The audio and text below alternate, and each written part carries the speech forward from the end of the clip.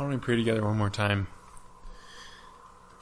Father, we just look to you. We need help. We want to learn from your word. I pray you'd fill us with your spirit and give clarity and help. We know that the flesh profits nothing. It's the spirit that gives life. So we're asking that you would work in our hearts and make your word come alive to us. We just ask this in your name, Jesus. Amen. You're going to open up to Revelation. Going to do the last letter here. Revelation chapter 3.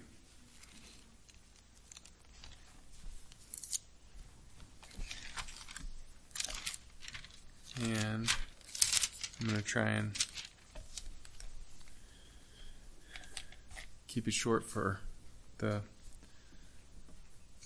business meeting here after this brief. So I'm just going to be looking for Andy to signal me here if I go too long. Okay. So we're going to read here the last letter to the church in Laodicea. This is Revelation 3:14 through 22. And to the angel of the church in Laodicea write, the words of the Amen, the faithful and true witness, the beginning of God's creation. I know your works. You are neither cold nor hot. Would that you were either cold or hot. So because you are lukewarm and neither cold nor hot, I will spit you or vomit you out of my mouth. For you say I am rich and have prospered and need nothing, not realizing that you are wretched, pitiable, poor, blind, and naked. I counsel you to buy from me gold refined by fire, so that you may be rich, and white garments so that you may clothe yourself, and the shame of your nakedness may not be seen, and salve to anoint your eyes so that you may see. Those whom I love I reprove and discipline, so be zealous and repent. Behold, I stand at the door and knock. If anyone hears my voice and opens the door, I will come to him and eat with him and he with me. And the one who conquers I will grant him to sit with me on my throne, as I also conquered, and sat down with my Father on his throne. He who has an ear, let him hear what the Spirit says to the churches. Okay, so just super short introduction here. We're to the end of this letter, and the main theme, kind of the overarching theme that we've been talking about in Revelation, is really found in the title, the revealing or the revelation of Jesus. And so when you hear the word revelation, we talked about wanting not to think of more of the figurative parts or the imagery, the vivid imagery, and making something secondary the main thing. For example, a lot of times we talk about revelation in terms of amillennial, premillennial, postmillennial, all focusing around when is this millennium, this 1,000 years that Revelation talks about. When in reality, that's not the main message of Revelation. And so we can unconsciously or even subconsciously, in naming the different positions on Revelation, focus on secondary things rather than the primary thing, which is really found in the name of the book, the revelation of Jesus, or the revealing of Jesus. Jesus is the center of the book of Revelation from the beginning to the end, and it starts in chapter 1 with his vision of Jesus. And then throughout the letters in chapter 2 and 3, each one starts with a picture of Christ to the church. And it's referencing that first vision from chapter 1, but then it talks about a specific piece of Jesus focusing on that to each church and what they need to hear. And so as we have gone through and as we continue to go through the book of Revelation, we always want to ask the question, where's Christ? And what does this teach me about Christ? And how does that affect my life? Because if we do that, then not only these sections, but when we get to the more imaginative, vivid descriptions, they'll make more sense. Because even when there's dragons or prostitutes, they're always contrasting Jesus. And they're always put together and juxtaposed with Christ. And so why is this here? We always need to know, how is it pointing to Jesus or how is it contrasting Jesus? So that is just a 30-second or 1-minute overview. But now to this particular letter, the last letter, the church in Laodicea. So first, let's look at that picture of Christ here in this particular letter. So this is how Christ is described. The words of the Amen, the faithful and true witness, the beginning of God's creation. So this is the description of Christ, who's the one who gave John these letters to send to the churches. And here's how Christ is described. The words of the Amen, the faithful and true witness. To be really brief on this, basically I think that these two things are saying the same thing twice. The amen is the Hebrew word for true. And people would say it at the end like truly. And so I think it's repeated here for Gentiles and maybe people who weren't as familiar with Hebrew. The faithful and true witness is a second way to say the exact same thing. That what Christ says is true, that his promises are certain. He's a faithful and true witness. He says what's true. You could also think about it like a judge as well. A judge should be a faithful and true witness. He judges faithfully. He's a ruler. Christ is the ruler. We know that from other verses here, like, for example, Revelation 19:11 gets kind of both these pieces across. Here, I'll read this to you. Then I saw heaven open, and behold, I saw a white horse, and the one sitting on it is called Faithful and True. And in righteousness he judges and makes war. So you can see how you would want to judge. There it connects this faithful and true witness to being a judge. You want a judge that's faithful and true, who says what's true and does what's true and can discern the difference. A similar verse here from Revelation 21. And he who was seated on the throne said, Behold, I am making all things new. He also said, Write this down, for these words are faithful and true. So what he says, he does. And when we say a prayer and then someone says amen at the end, or we say amen, we're saying that's true. Let it be so. And so that connects to the second piece. The faithful and true, the words of the amen are connected to the second piece of the description of Christ. The beginning of God's creation is the way that ESV says it. There's a play on words here, and it doesn't come across perfectly in English, but I'll try and get it across here to you. That when it says the beginning of God's creation, it does not mean that Jesus was the first created being. That's one false thing that some sects take out of this. Jesus is not created, and we know that from several other verses. What's going on here is really a play on words, and I'll read you another translation here. This is the NIV. It says, the ruler of God's creation. Now the word first is the same word for ruler. And so that's why they translate it beginning. It could also be translated the ruler of God's creation. And as we've talked about many times, a lot of times Jesus is contrasted with the emperor in this book, in Revelation, the emperor in Rome. And the Roman emperor called himself the princeps, which just meant the first. He just called himself the first. And so this is a contrast of Jesus with the emperor here, but also that the idea of the first is the ruler. Jesus is the ruler of the world. Jesus is the ruler of God's creation. And that's what he's getting across here. And so there's a play on words that doesn't really come across in English very well, because if you translate it, the beginning of God's creation, that doesn't quite get it. But if you translate ruler, you kind of miss that first piece. And so it's just a difficulty here. But just know that. Now, that's kind of what he describes himself, Christ describes himself as. And now that leads to this question for this church and then also for us. Because why is it Christ saying this to this particular church? He wants them to know that his words are faithful and true, and that he's the ruler of the world, and that means of them as well. And it leads to a question here for them and for us, and I'll ask you the question. Do you want a faithful witness? And do you want a Lord or a ruler?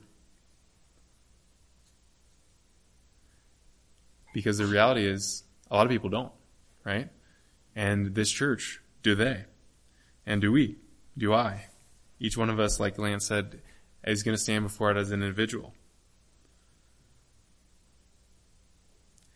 Because it's not really a light thing that Jesus is the faithful and true witness. And it's not a light thing that he's not only that, he has authority when he speaks. He actually knows he is the ruler of all creation. Just think about what this means if you say, yeah, I want somebody who'll tell me the truth, who what they say is true and it's going to happen. But what if that's a correction? What if what he says is hard to hear? Revelation 3:19, think about it this way. Those whom I love, I reprove and discipline, so be zealous and repent. Do you want a faithful witness who's faithful to point out your faults and your failings? That's harder.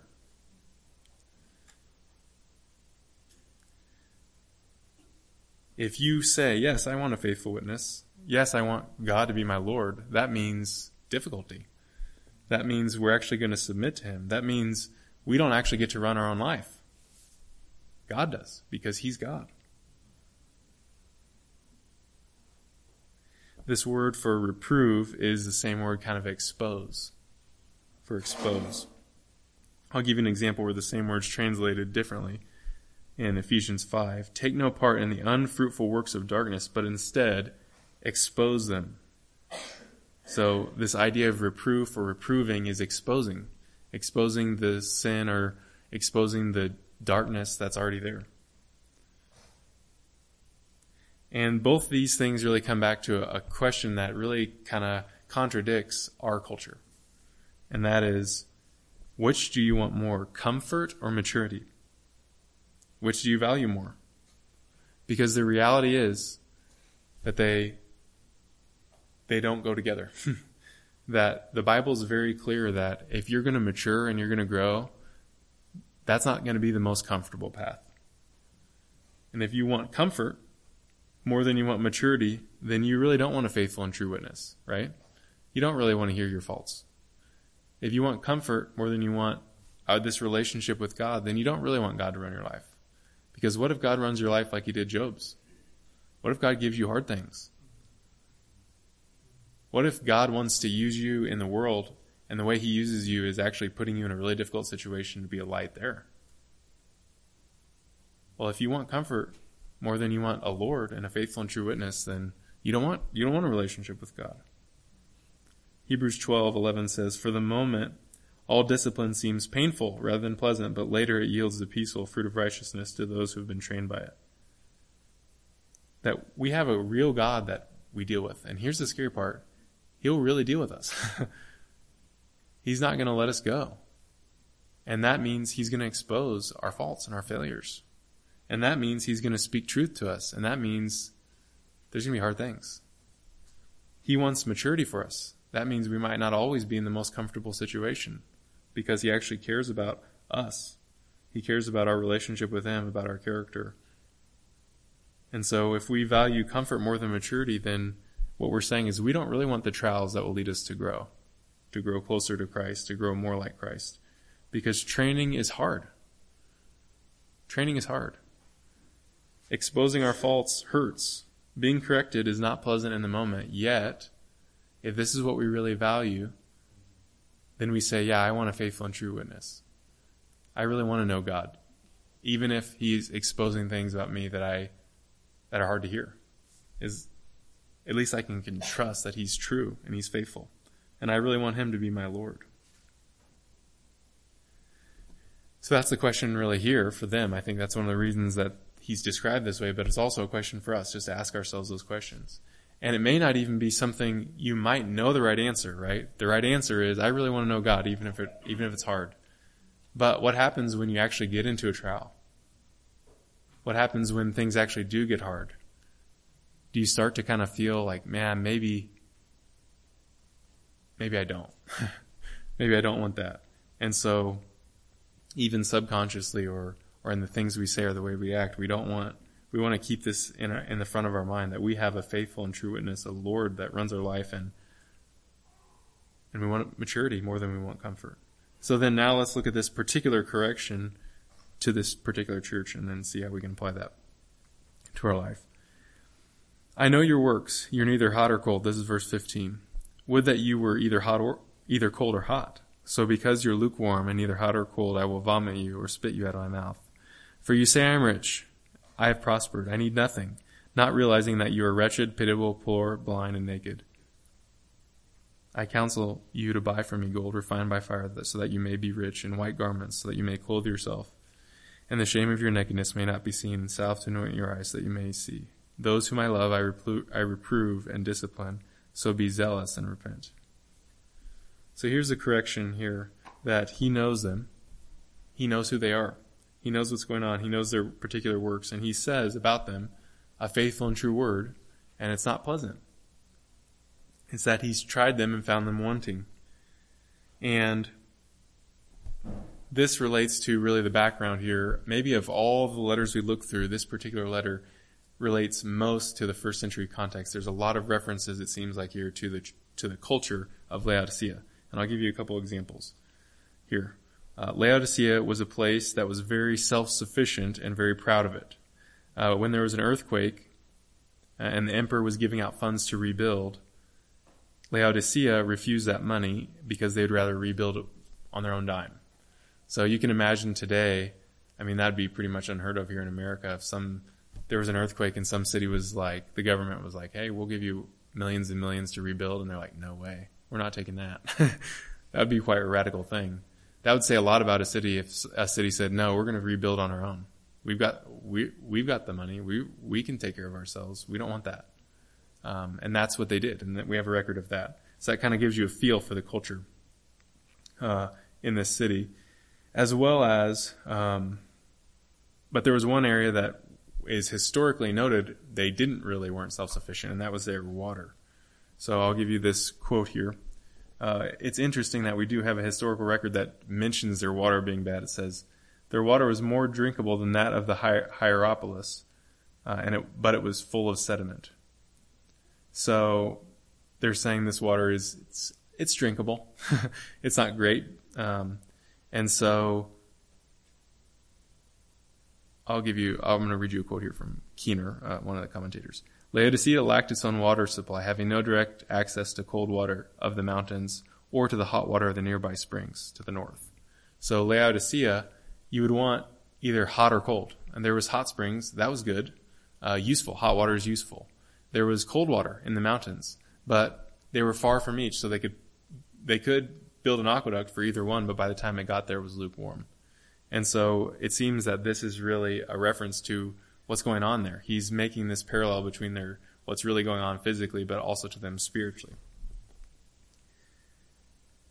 Not only that, they had a school for medicine, and they sold salve for people's eyes, and they had a thriving textile industry that made black wool cloth. And like many of the other cities we've already talked about, there's idol worship and there's temples as well. So how does that relate to this particular correction? Well, you see that it directly relates, that Jesus is playing off of this and exposing their spiritual state using their physical surroundings. Okay. Now, given that historical context, a lot of times the way we read this section is that hot is good and cold is bad. That hot means like zealous. And what he's saying is, I would rather you be zealous or just be totally rejecting me, but you're not either one. You're kind of halfway in the middle. And it's true, from 3:19, we know they weren't zealous. Be zealous and repent, he tells them.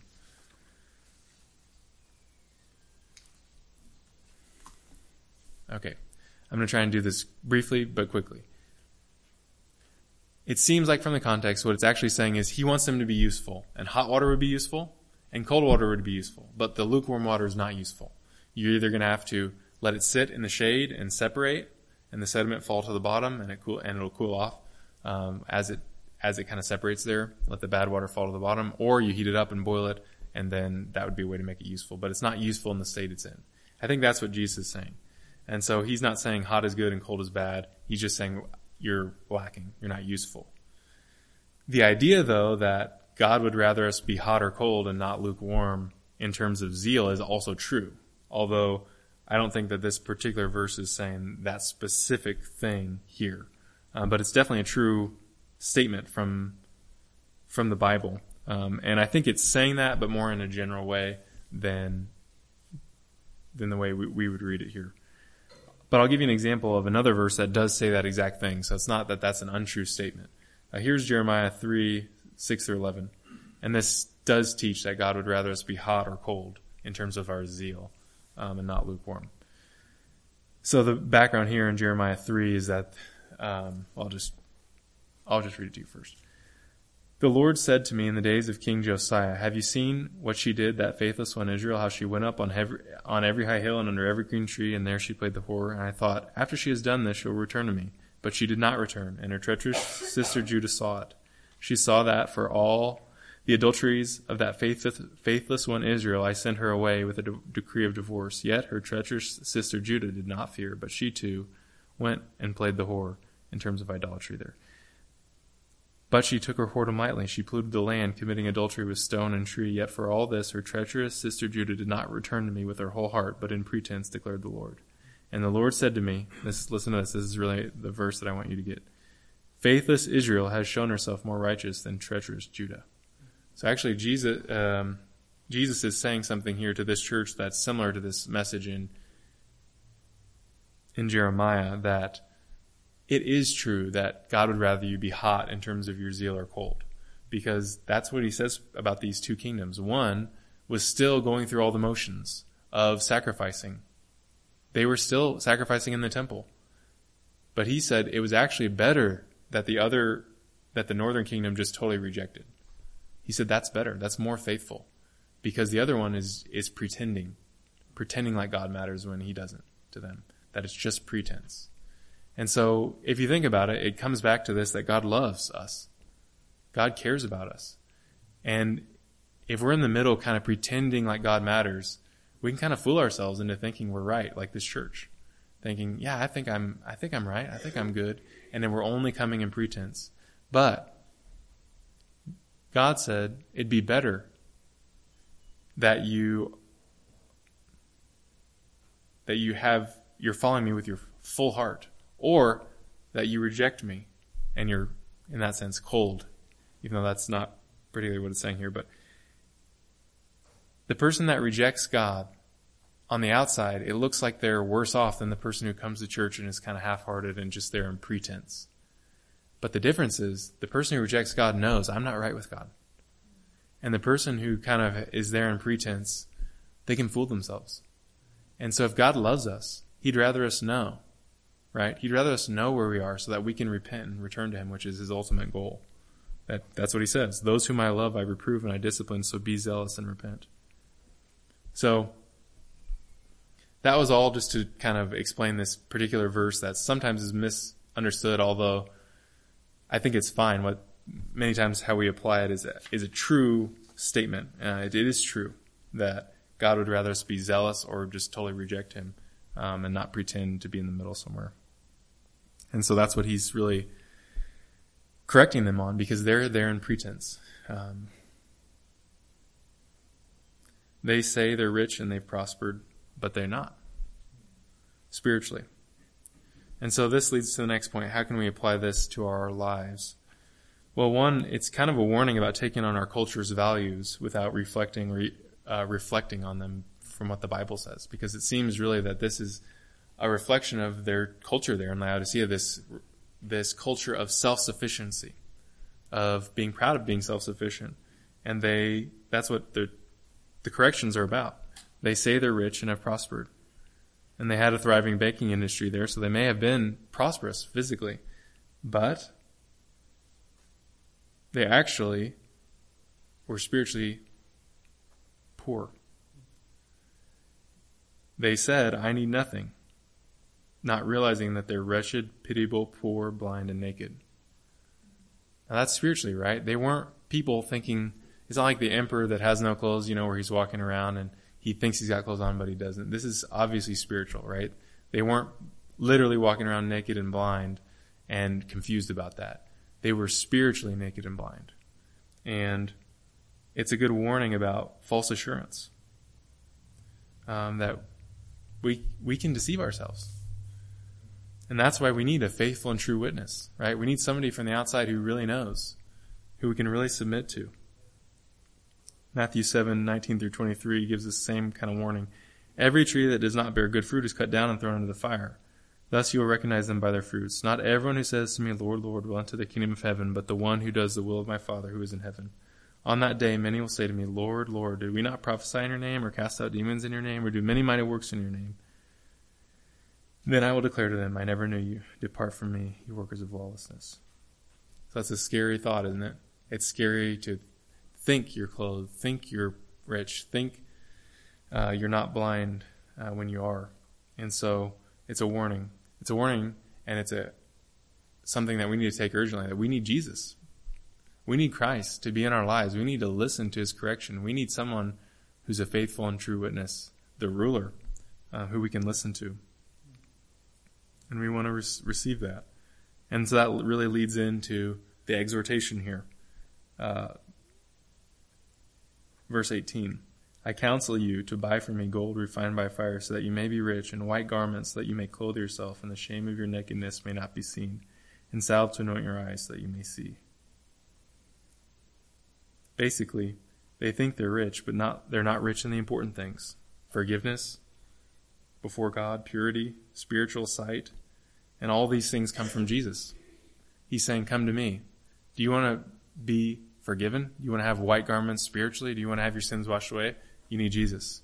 Do you want your eyes to be open so you can see reality, see spiritual reality? You need Jesus. Do you want to have riches spiritually? Where is that found? In working our way to heaven? No. In Christ. That if we find our riches in what Christ did for us, and we're entering into that, and that we're receiving his reward by faith, not something we've earned. And that's where we can get riches. So you realize in many ways what he's saying is, if you really want all these things, first you have to see where you really are, right? If you want to see, you have to realize you're blind. If you want to be rich, you have to realize you're poor. If you want to be clothed, you have to realize you're naked. And all those things are true spiritually. Without Christ, we're spiritually blind. We do the things that we don't want to do. And we just keep on, you know? We're poor. We can't come to God with our good deeds and get to heaven. On campus, a lot of times I'll talk to people and I'll ask them questions like, you know, how are you right with God and things like that. And one of the most common answers I get is basically works. You know, I'm going to church, I'm doing these things. And sometimes I'll ask, you know, follow-up questions. And I remember one specific conversation where a person was basically saying like, yeah, I do these good things. Basically, I go to church and I asked them, so like when you go to church, do you, when you get there, like sit and like look at your watch, like, man, I'm really ready to go. Like I don't want to be here. I'm bored. I'm ready to get on with my day. And they're like, well, yeah, I do that. And I was like, and you think God like looks down from heaven and thinks, wow, this person goes to church every week and they hate every moment of it. And wow, they really deserve to go to heaven. And they're like, well, maybe not. It's like, it's kind of crazy really that if we really reflect on our good deeds, are they really going to get us to heaven? Like, have we been really that good? And we haven't, right? We're all sinners. And we're weak spiritually. We're sinners. There's sin in our heart. There's sin in our lives. And so we need Christ. We need to realize we're poor so we can go to him and say, I don't deserve to go to heaven and I can't earn it, but you promised to give it freely. And so I'm going to trust you. So that's the counsel really, is to go to Christ. And again, I'm moving kind of quickly here, but motive. What's his motive? What's Christ's motive? Verse 19, those whom I love, I reprove and discipline, so be zealous and repent. God loves us. Isn't this how we would treat our kids if we love our kids? Do we want to be a faithful and true witness to our kids? If our kids are doing something that's not good, don't we want to tell them? Or do we just lie to them? What if it hurts? What if it hurts? What if it costs, some suffering for them to mature? Well, we want that. Why? Because we love them.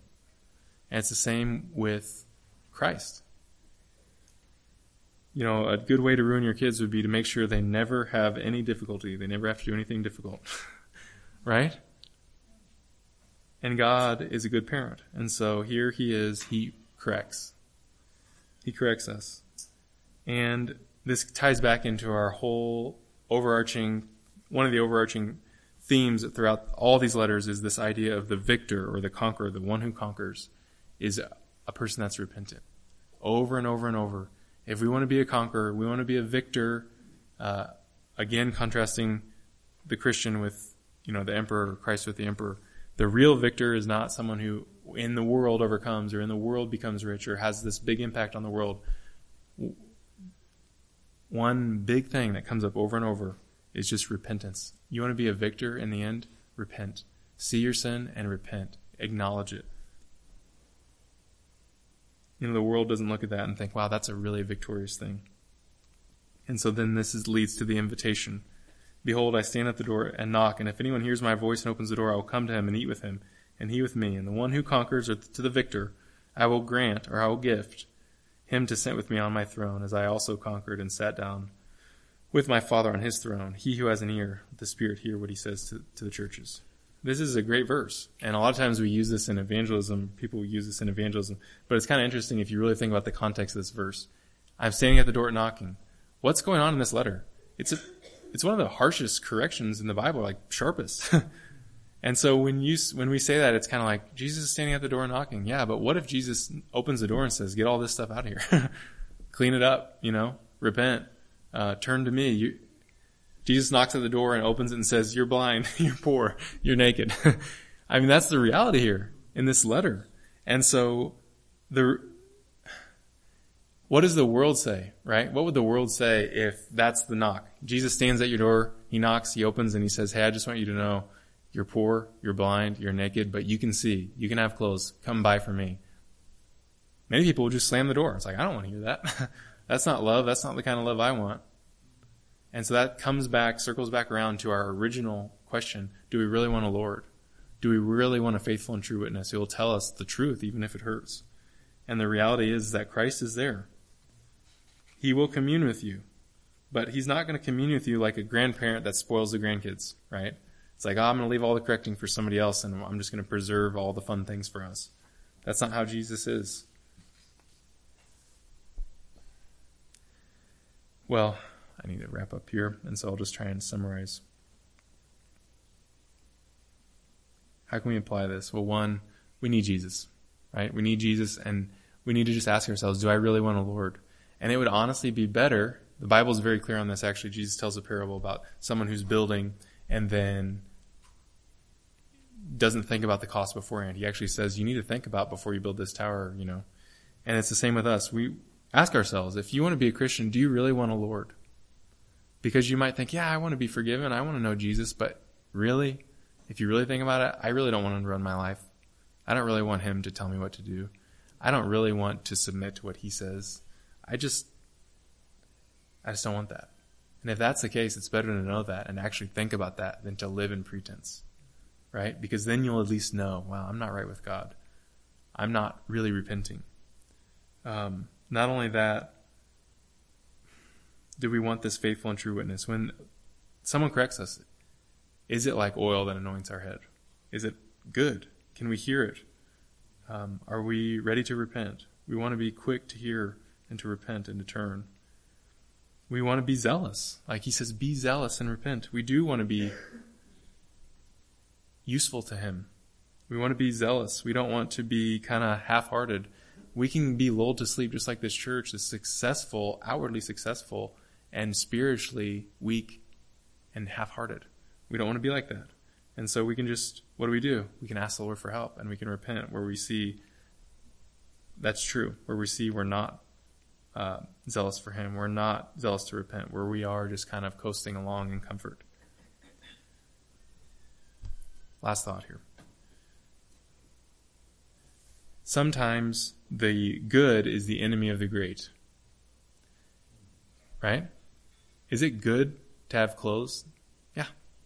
Is it wrong to have nice clothes? No. Is it good to work hard and be, in a sense, successful in the world? That's not wrong. But if that is outstripping our love for Christ, that is wrong. And so we can just ask ourselves, is there any area, is there something that's becoming bigger to me than Jesus, more important?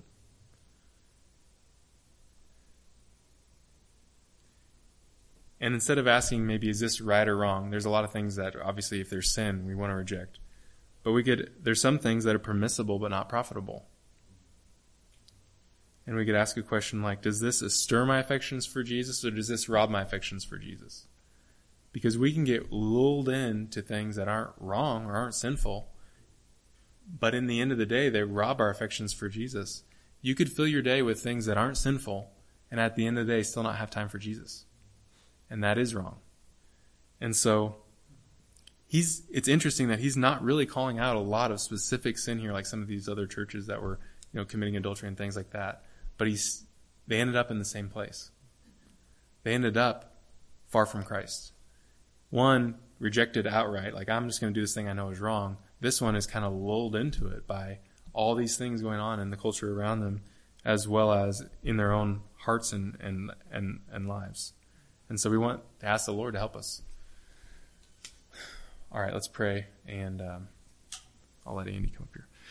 Father, I just pray this would be clear, even though it's a little rushed here. And we want to know you. Thank you for forgiveness. Thank you that you love us. Thank you that you won't leave us to ourselves. We do want a true and faithful witness. We want you to be our Lord. Even if that's hard, even if it means sacrificing comfort because of where you lead us, we want to do what you want us to do. Thank you that you love us and are there to forgive us. We just need help. Pray you protect us. Show us our faults. Search our hearts, see if there be any wicked way in us. And even if there's things that are not sinful but are robbing our affections, just show those to us. We're thankful that you hear our prayer, not based on what we've done, but based on your death and resurrection on our behalf. I ask this in your name. Amen.